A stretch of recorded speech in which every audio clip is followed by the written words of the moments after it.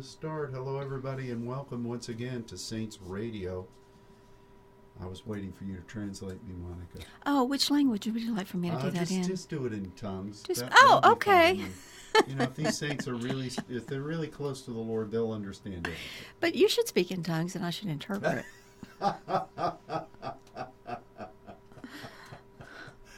Oh my goodness, wouldn't that be great?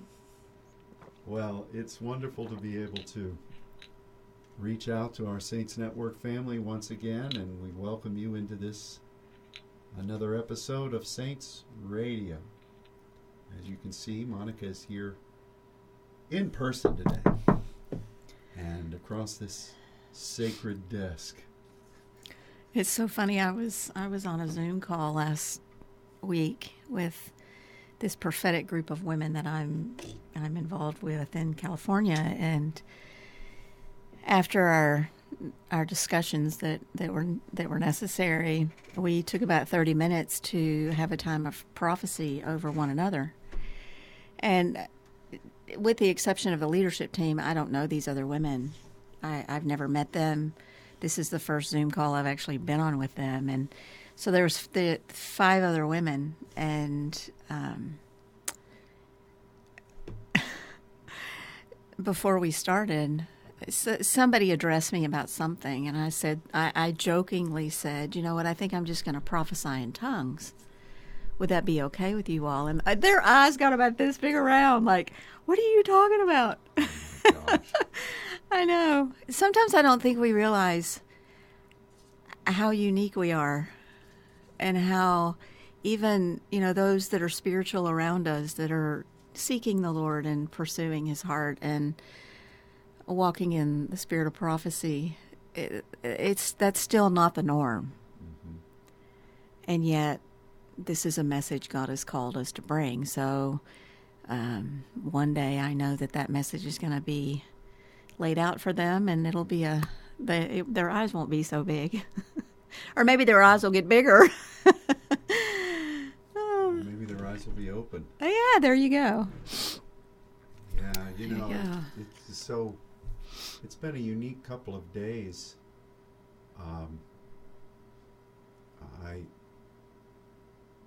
This past Sunday, I got up to speak, and I was just,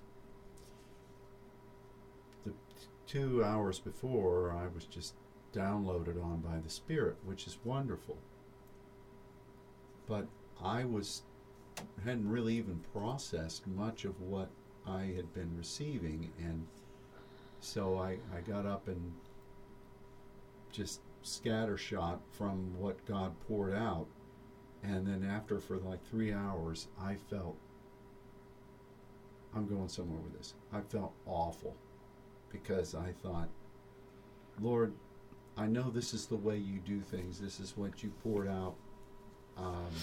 But I feel like there were like 8 messages, and 5 of them were things that are beginning in this season that we're all in the new land in. And it probably wasn't fair of me to do what I did, but I don't know what other choice there was. But the point is, though, about tongues, the thing that was so clear to me is that we are where we are right now because of diversities of tongues, and the role of that in how God unveils His mystery.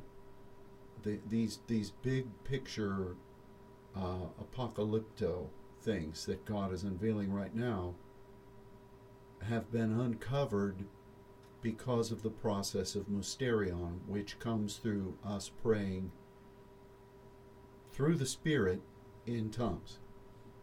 So whatever we do, it's like the laborers in speaking in tongues. Whatever we do in that, before the Father, exercising what He created us to be, speaking in these mysteries, just bit by bit we grow and we develop and we're strengthened and we learn.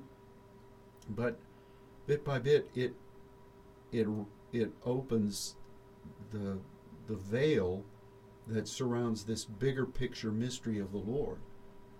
And, so I just finished just very simply talking to the French about Ephesians 3 and Romans 16, and how Paul says basically the same thing about what I'm giving to you has not been known since the foundation of the world.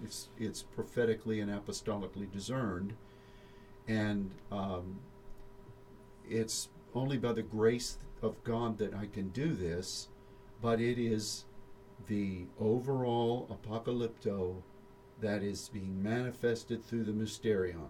He says the same thing both places, and he said it's under the auspices of the only wise God. And I think that this gift that was given at Pentecost, and then diversities of tongues, which is the specialist gift of grace, is what God uses to unveil what he's hidden. And I was thinking about what the enemy said to Eve about, why don't you just go ahead and eat this Tobin raw and basically eliminate this daily process that you have with God. He's holding out on you because he knows that if you eat of this tree over here, which is basically an enemy thing, that your eyes are going to be totally open, and this process of revelation is going to be over, and you're going to see fully. Basically, that's what he was talking about. The process of obedience and being in the Spirit every day and having progressive measures of revelation is done.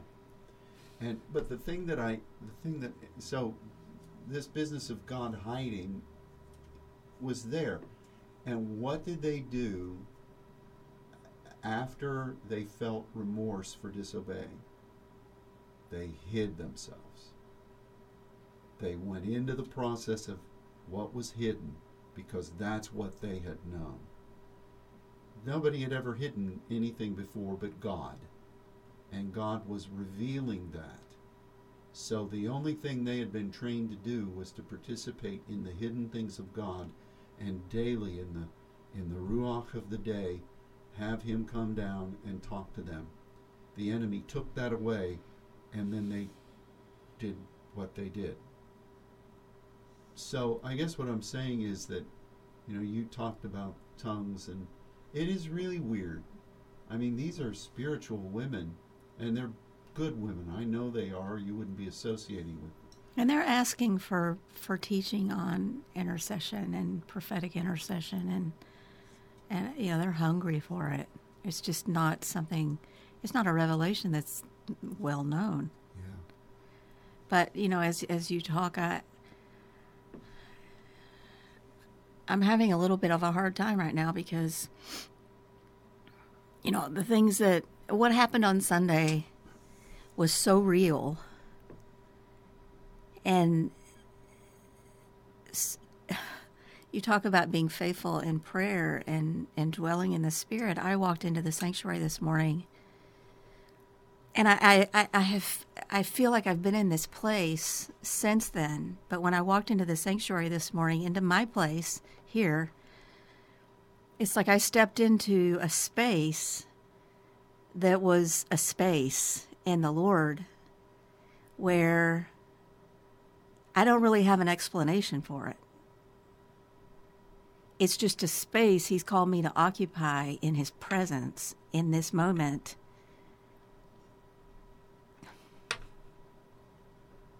That I know that he's going to, if I'm faithful in that place, in the Mysterion, as an intercessor, whether or not, my spirit is praying all the time, but I guess my point is that this is where we are. Yeah. And it's almost like, if I can say this is what I've been waiting for. It's like you talk about Anna in the temple waiting for the Son of God to come. I feel like this is what we've been waiting for. Yeah. And it's all about his presence. And yet I have no explanation. I have no revelation to give you today. I have no scriptures to throw out. It's just me being. And Well, I almost, when you walked by, I almost grabbed your leg because I thought, if I don't grab hold of something, I didn't know what was going to happen to me. I thought I was just going to get, I don't know. I just didn't know. It's such an unknown. You know what I mean? So, well, anyway. This is more of an in-house thing. So, but those of you who are part of us and you've been here, you'll know what. Oh, this is our calling, our place. That area over near where the piano is basically a juncture point of the pillar of the Lord into the temple. It's where the Lord appeared that time when the It Is Jesus thing, where I was singing and describing him standing there. It's also adjacent to, I think the Council of Seven has tried to use that pillar, that stelos in the past, because we've seen them there. We don't see them there anymore. They've kind of pulled back from. But the point is that place, I noticed on Saturday, has expanded. It's open. And I fully expect, and adjacent to that was a time when we were first praying in the overflow room, where so many of the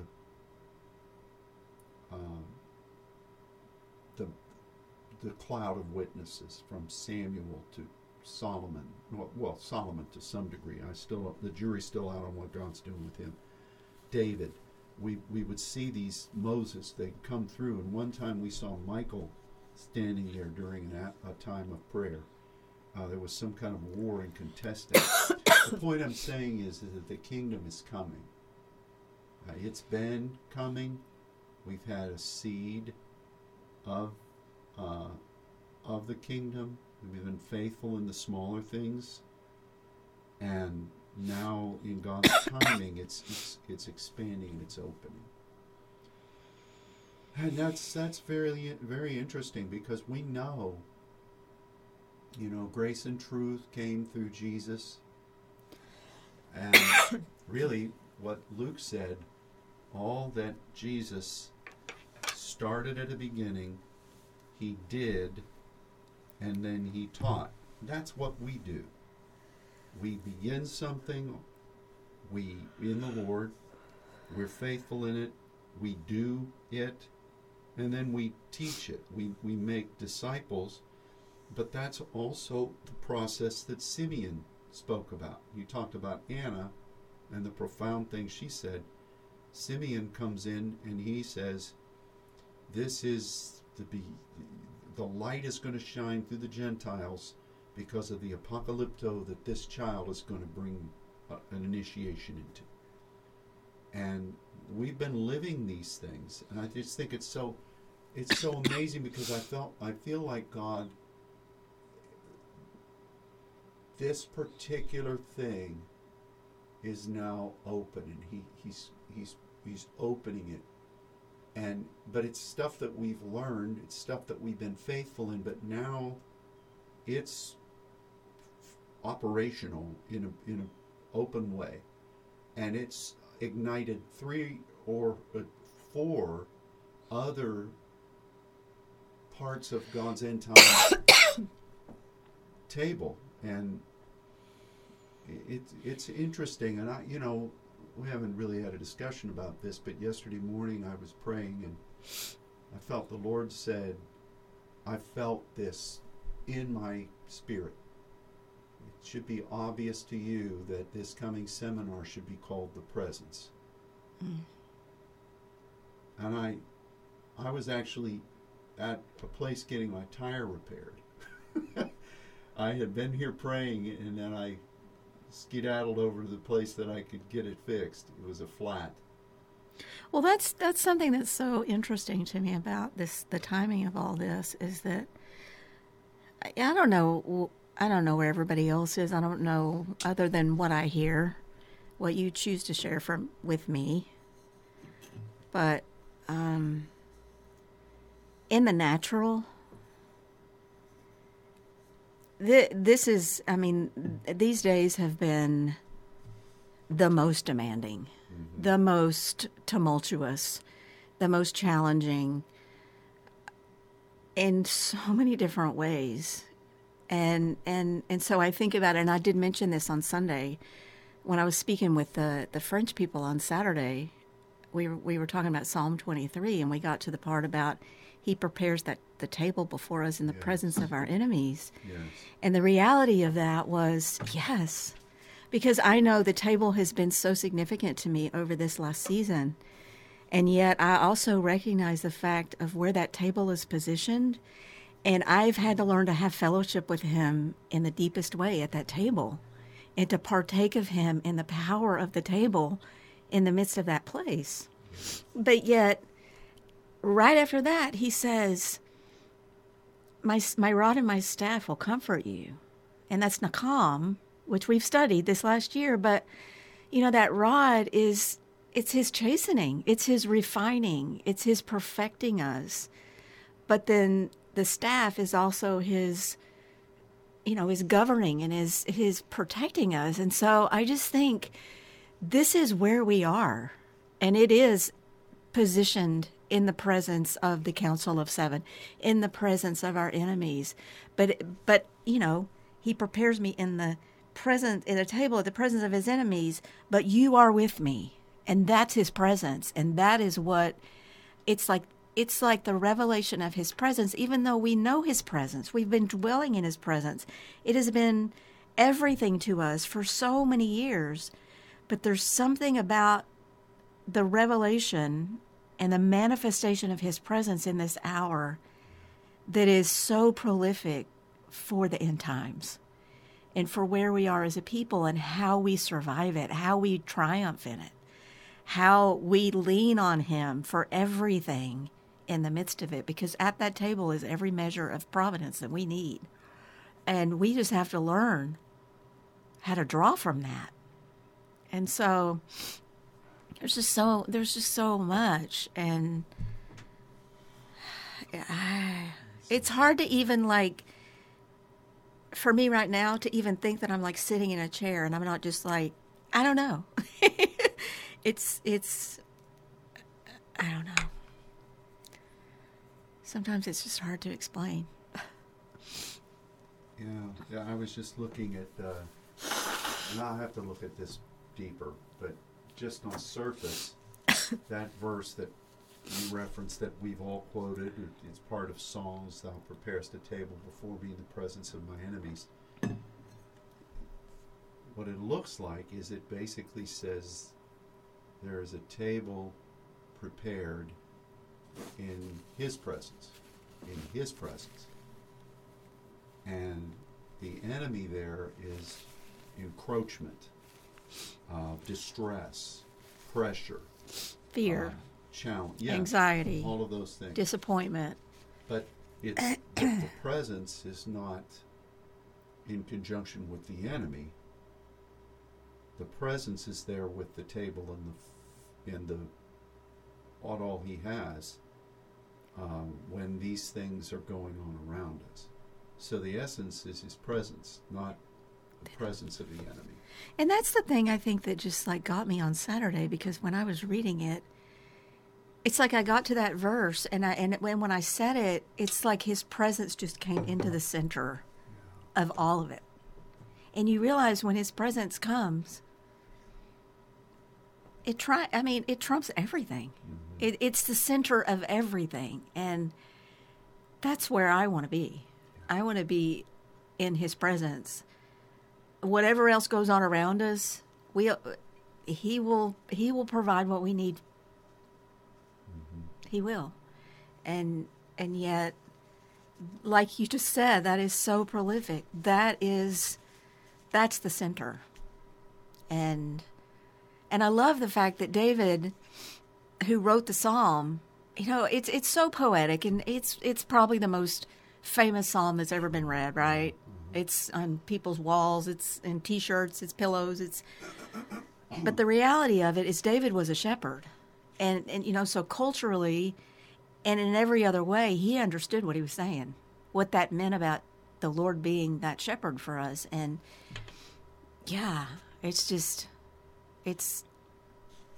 very prolific. Anyway. No, that's good. And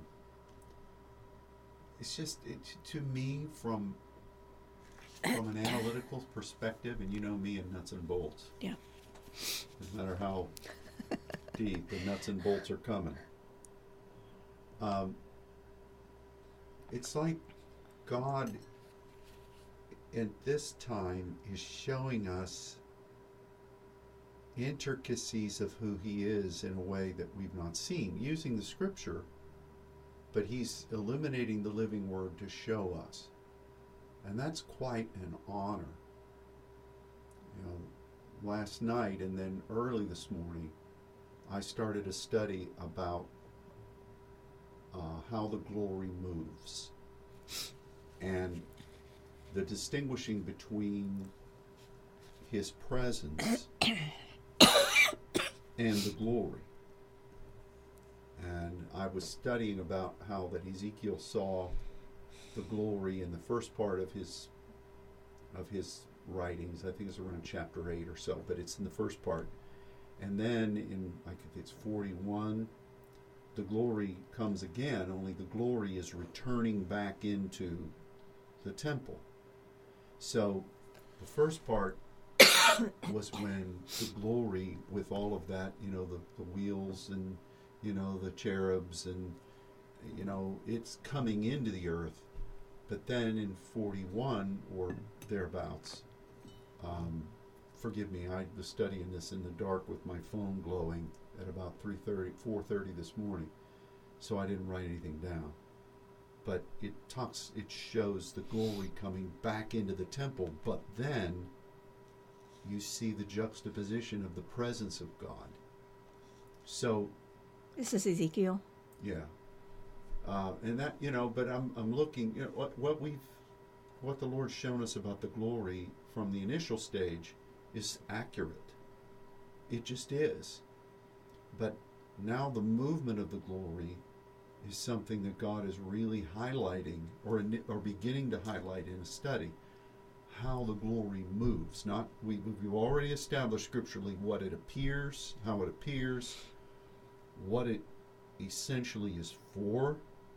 Those things have not changed, and those basically came by, I remember when it's hard to distinguish between the voice of God and the voice of an angel that's appointed by God. Mm-hmm. But that voice clearly said the phrase that we've said over and over again. It was a resolute word. The glory comes to do something that God has never revealed. And it comes upon people that choose to partner with him and represent it. That was it. And so we established that. We studied the scripture to verify it. But now to come back upon that, and I think that probably the reason is that to recognize how the glory moves is essential for us, biblically, scripturally. And so it's just interesting what God's releasing right now. But you're right. I mean, these are some odd times. So when they were moving through the wilderness and they had the cloud by day and the fire by night, that was his glory. The cloud, that cloud was his glory. It was a demonstration of a factor of his glory. Okay. It was more a weaponry of his glory, because then, the people. I wasn't there. You weren't? That the people would describe what the glory looked like on the top of the mountain, and what it would look like and sound like when Moses was up there. And they made a distinguishing in their descriptives about that as opposed to the pillar of fire and the cloud. So I have to think that, the fire, which was a weapon, it kept the chariots back, and the cloud, which was a weapon against the elements and the wilderness sun and the heat. It was a factor of his glory.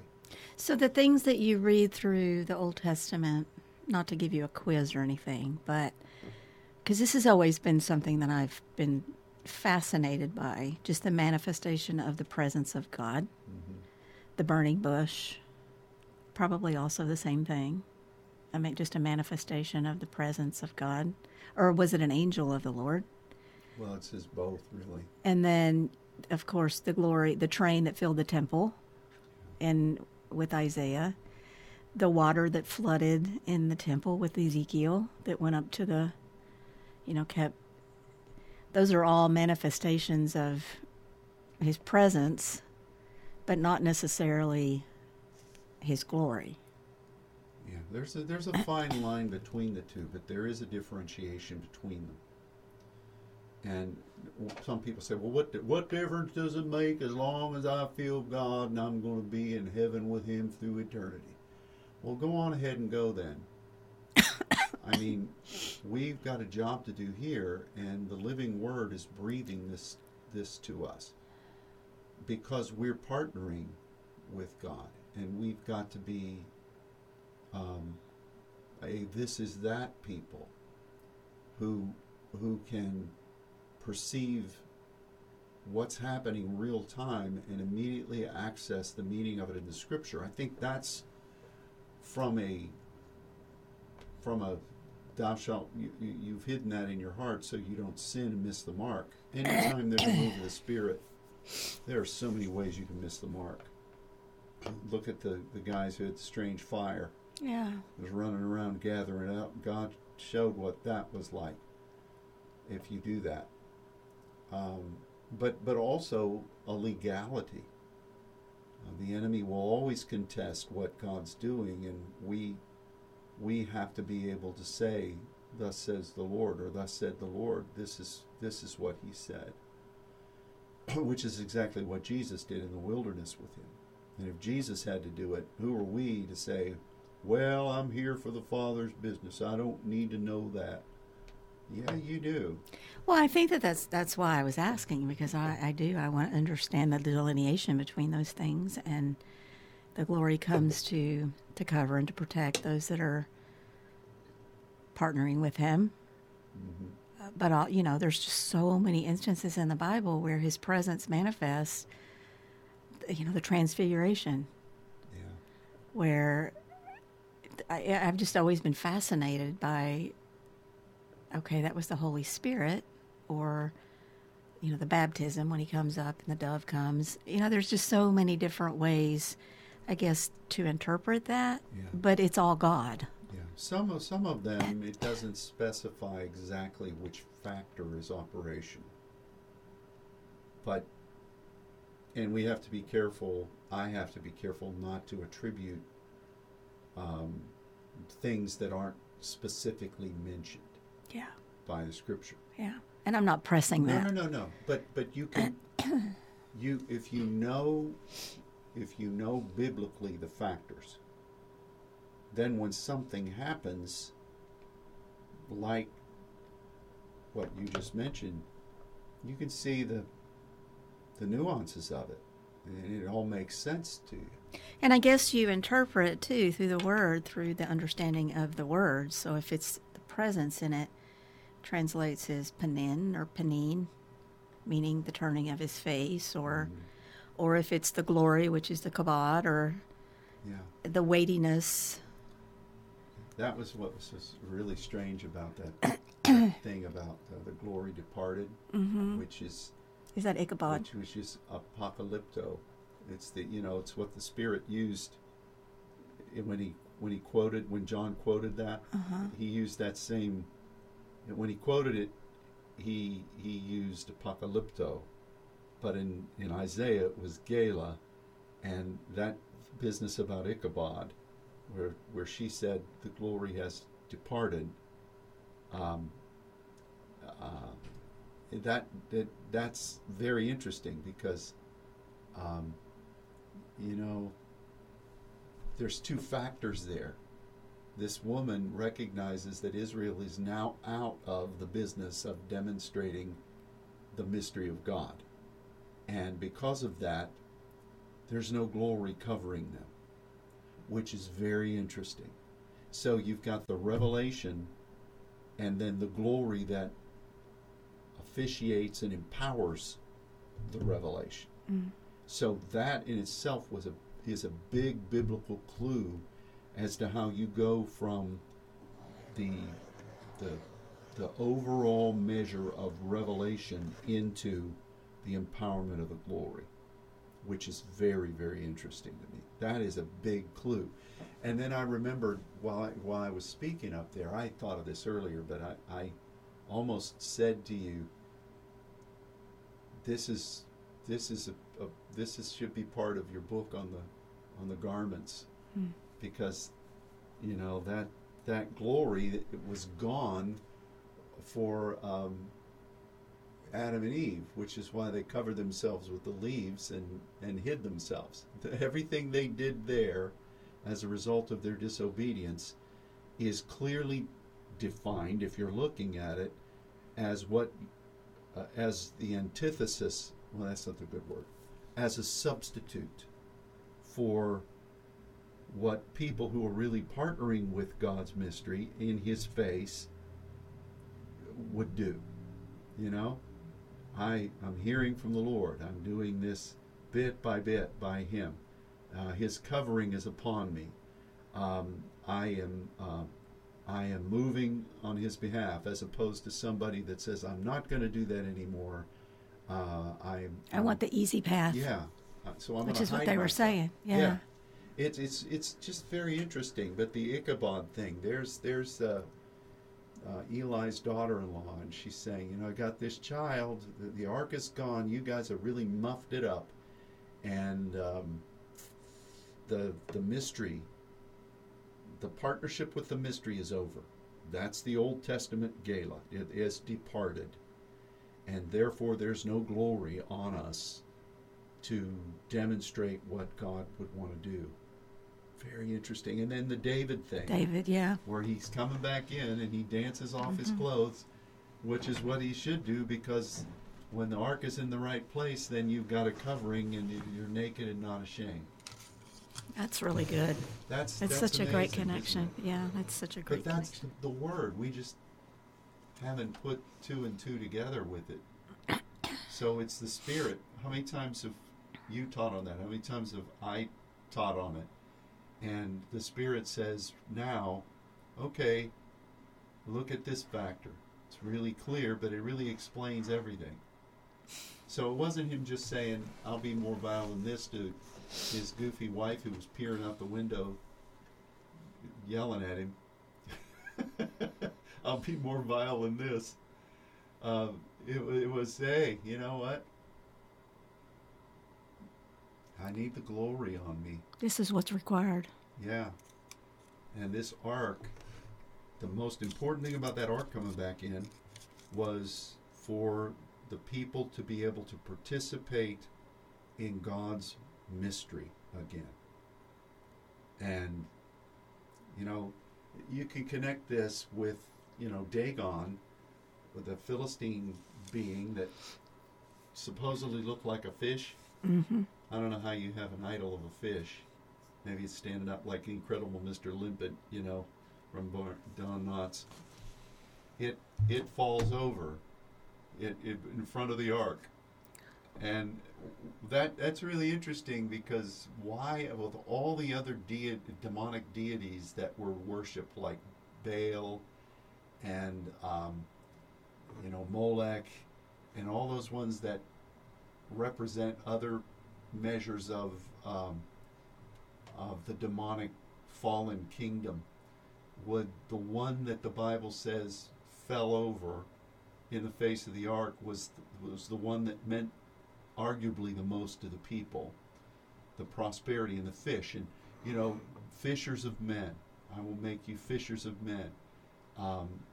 That symbolism there is that Christ, even the symbol of the fish is Christ.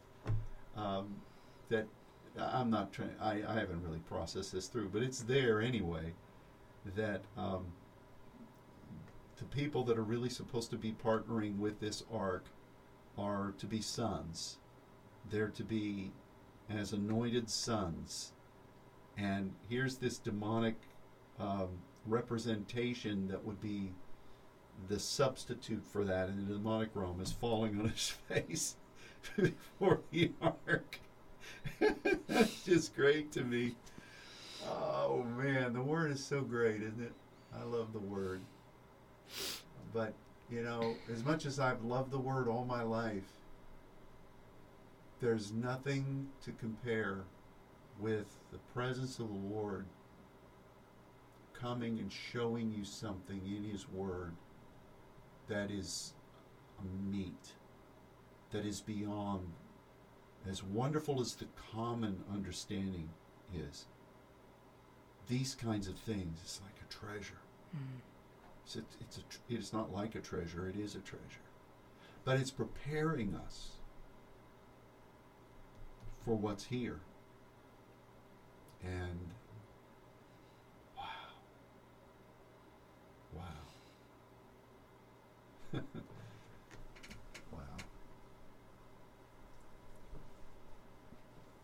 Well, we got to hit the ground running here, didn't we?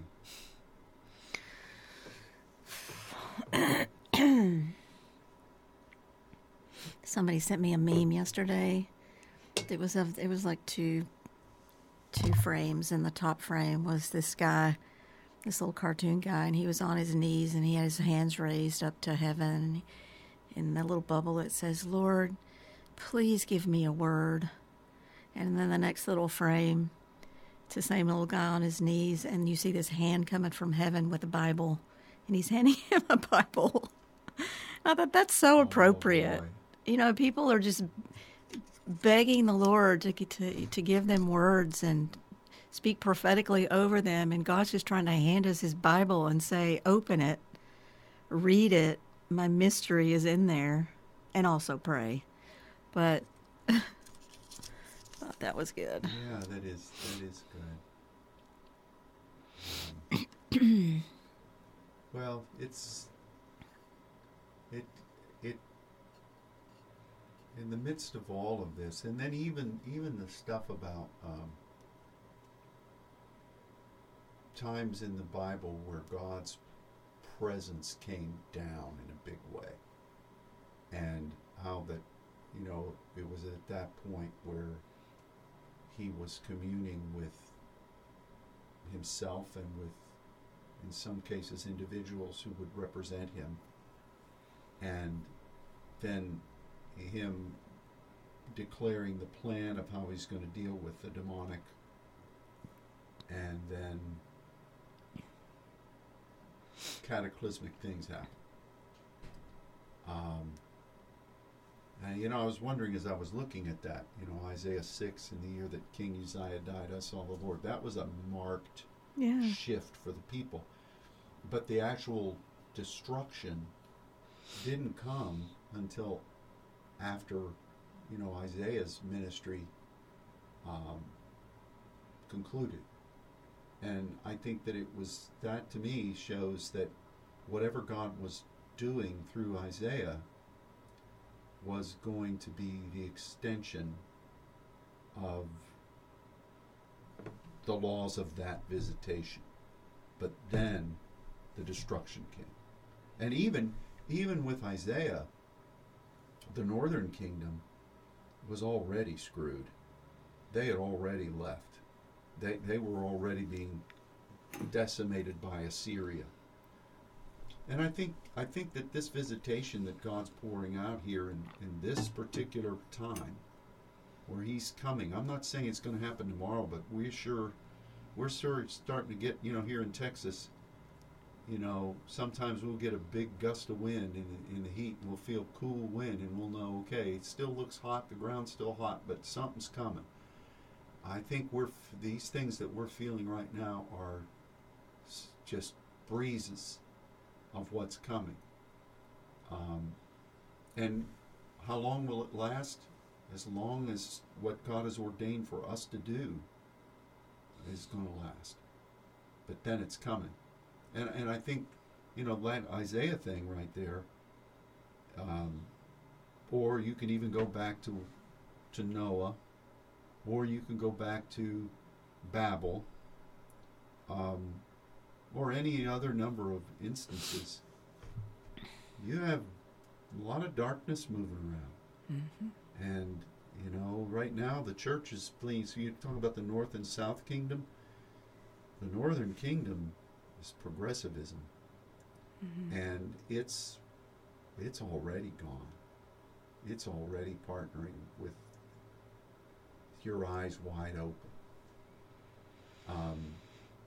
But God's coming, and He's already arriving, and we have a job to do. This breakthrough, this window that we got to work for the night is coming. How many times has God been sprinkling His scripture saying this is where it is?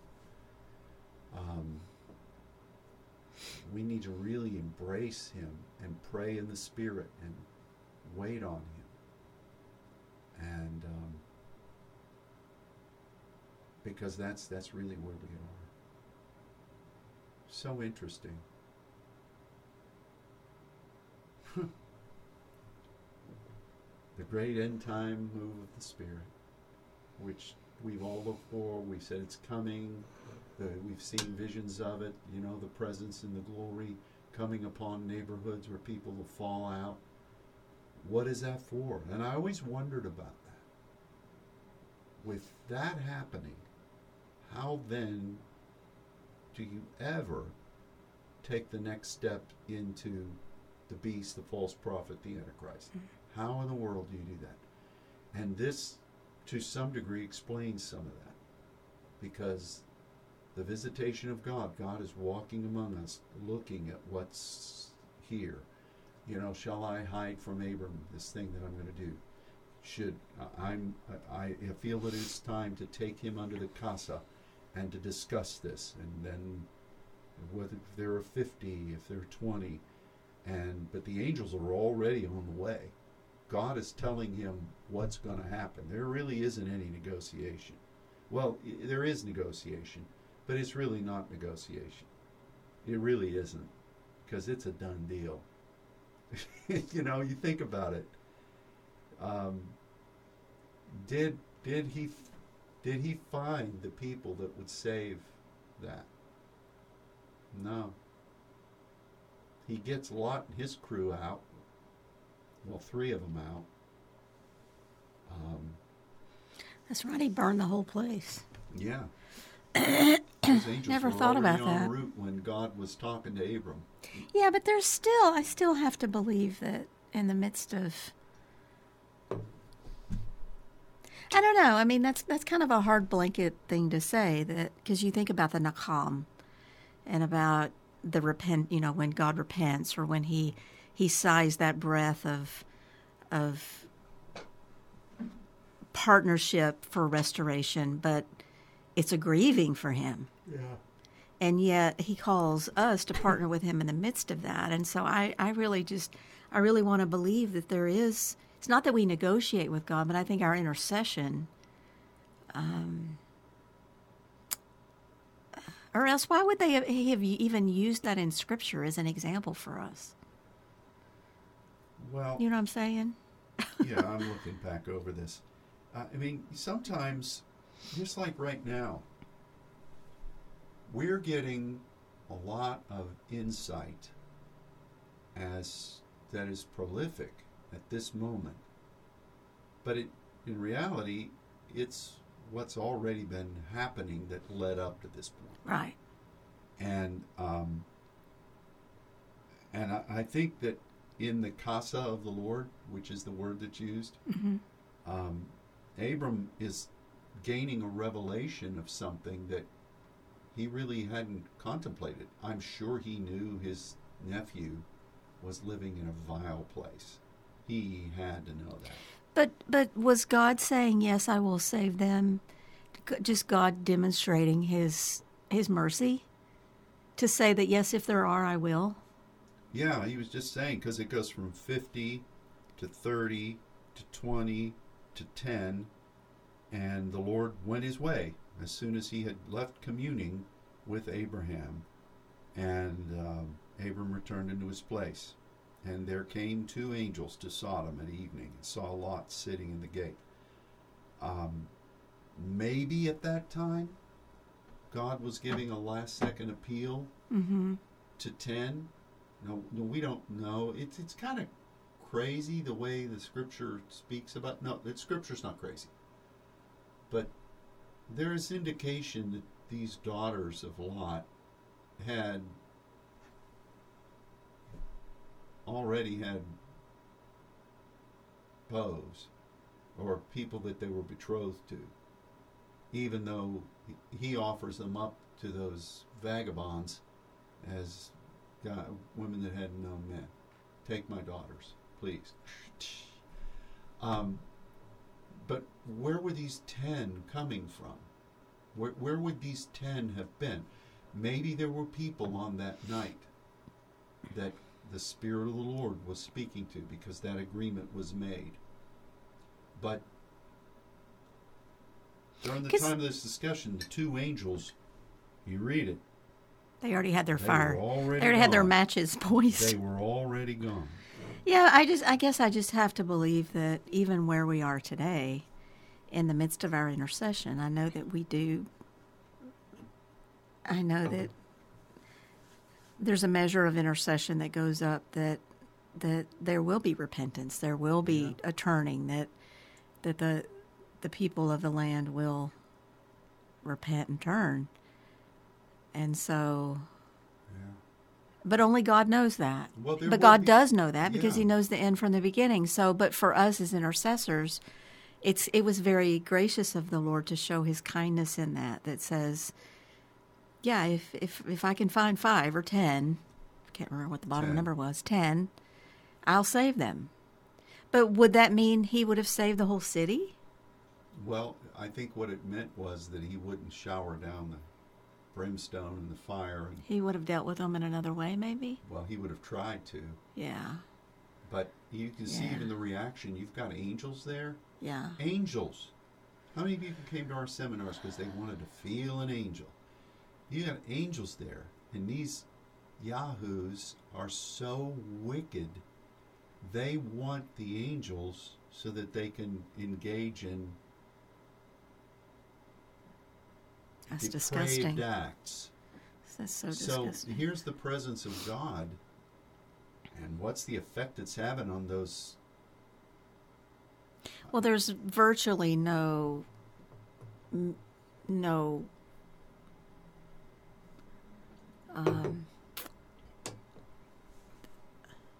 reverence for holiness. Yeah. I don't really know how to express that, but you know what I'm saying. It's like there's no. Somehow, with this big visitation of God, we still have to recognize that it does not change the things that we read about concerning the end. Right. It's still going to happen. We're not going to change the story. You know, even after the enemy has been in chains for 1,000 years, as soon as that enemy is released, the people follow him. People of the earth follow him as the sands of the sea and surround the camp of the saints. 1,000 years. That's a long time. So the power of wickedness is just so inebriating. And we have to just recognize that, keep ourselves covered, and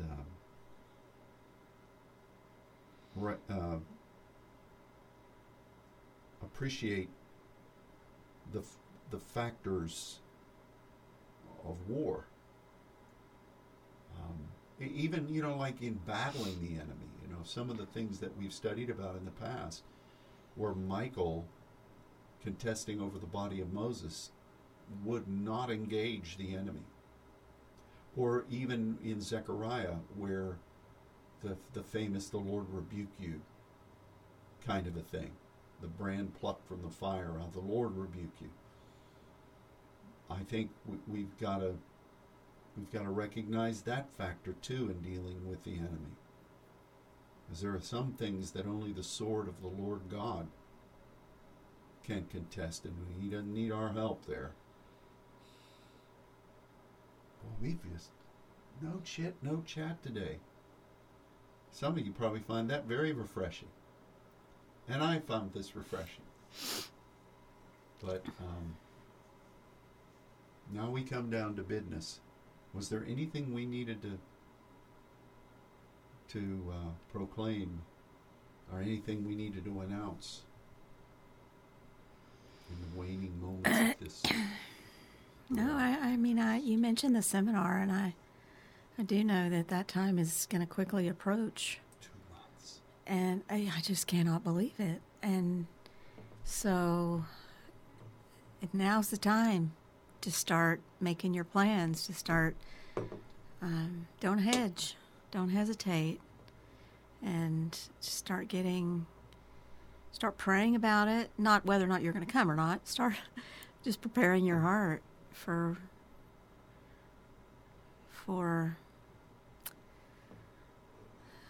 this gathering that's going to be in his presence. And I'm sure that we're going to be having some more specified prophetic prayer times leading up to that will be more directed, just to prepare us for that gathering. But we've got to have that, and then we also have talked about this, so don't anybody write to either of us and say, how's this going to work? We've got to figure out what God wants, and when it comes time, we'll let you know. But we've got to have some serious pneumaticos prayer focuses ongoingly. I said on Sunday about our attempt to reserve that theater in Sao Paulo. And what we finally had to do to get it secured. How many times did we say leading up to that we saw things being blocked? Things that should not be blocked are blocked. Not only about Brazil, but in other factors. And we said, we've got to be praying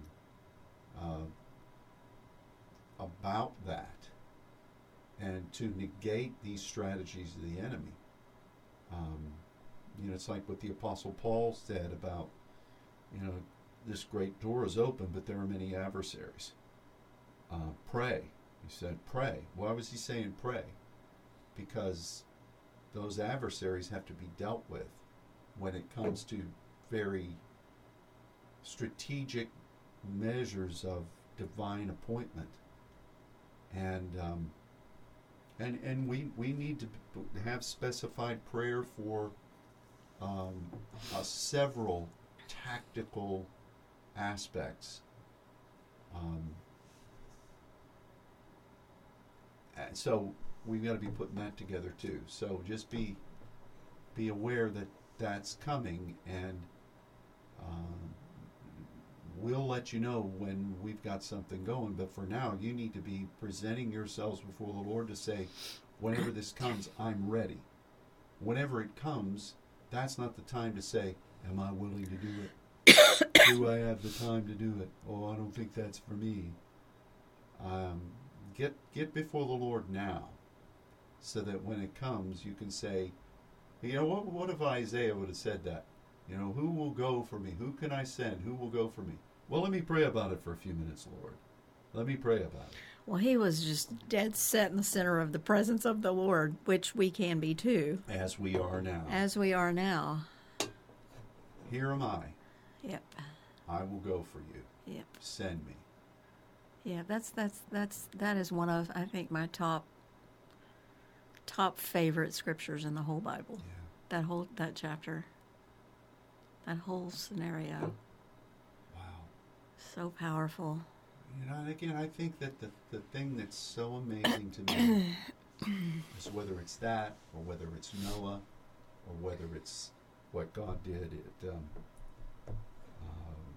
Babel, or any number of other places, is we look at them, and those are examples for us. Why? Because that's the way God is. That's the way God moves.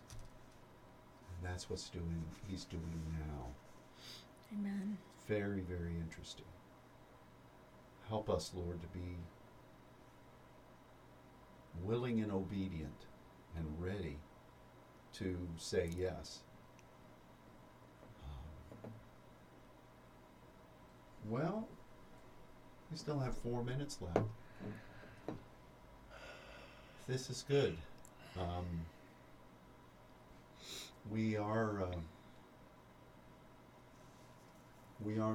people always ask, what are the dates of the seminar? You know, I can look at any calendar, both in March or in September, and just looking at the calendar, I can tell what days the seminars are. And we ought to be able to do that right now. So I'm just going to pull up the calendar right now, which you probably already did. Incidentally, I looked it up because somebody asked me last week, Pastor Levester, and I went on the website, and it was not on there.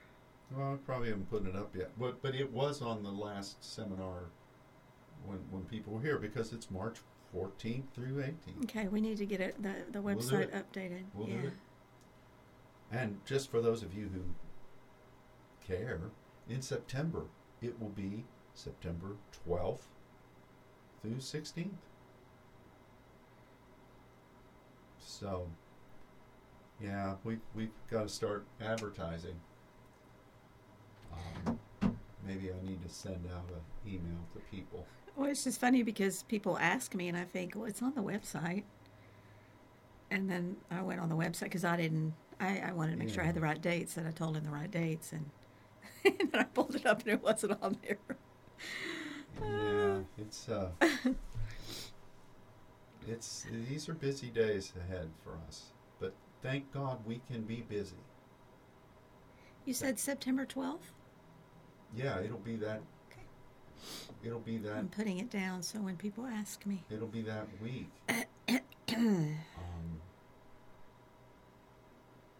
Anyway, okie doke. It's time for us to say. Now it's time to say goodbye to all God's family. Thanks for joining us. May God bless you. And we'll look forward to whatever the Lord wants to share tomorrow with Wednesday Night Live. Don't forget that is the first Saturday up on the website? Mm-hmm. See, I don't ever look on the website. Well, and it's sent you out sent the via thing to me, so I read it directly. It's sent out via email too, so it Yeah. makes it super easy for people to access. We try to. So take a look at it. See if it speaks some words to you. Amen. God bless you all. Have a wonderful day, and we will be again together soon.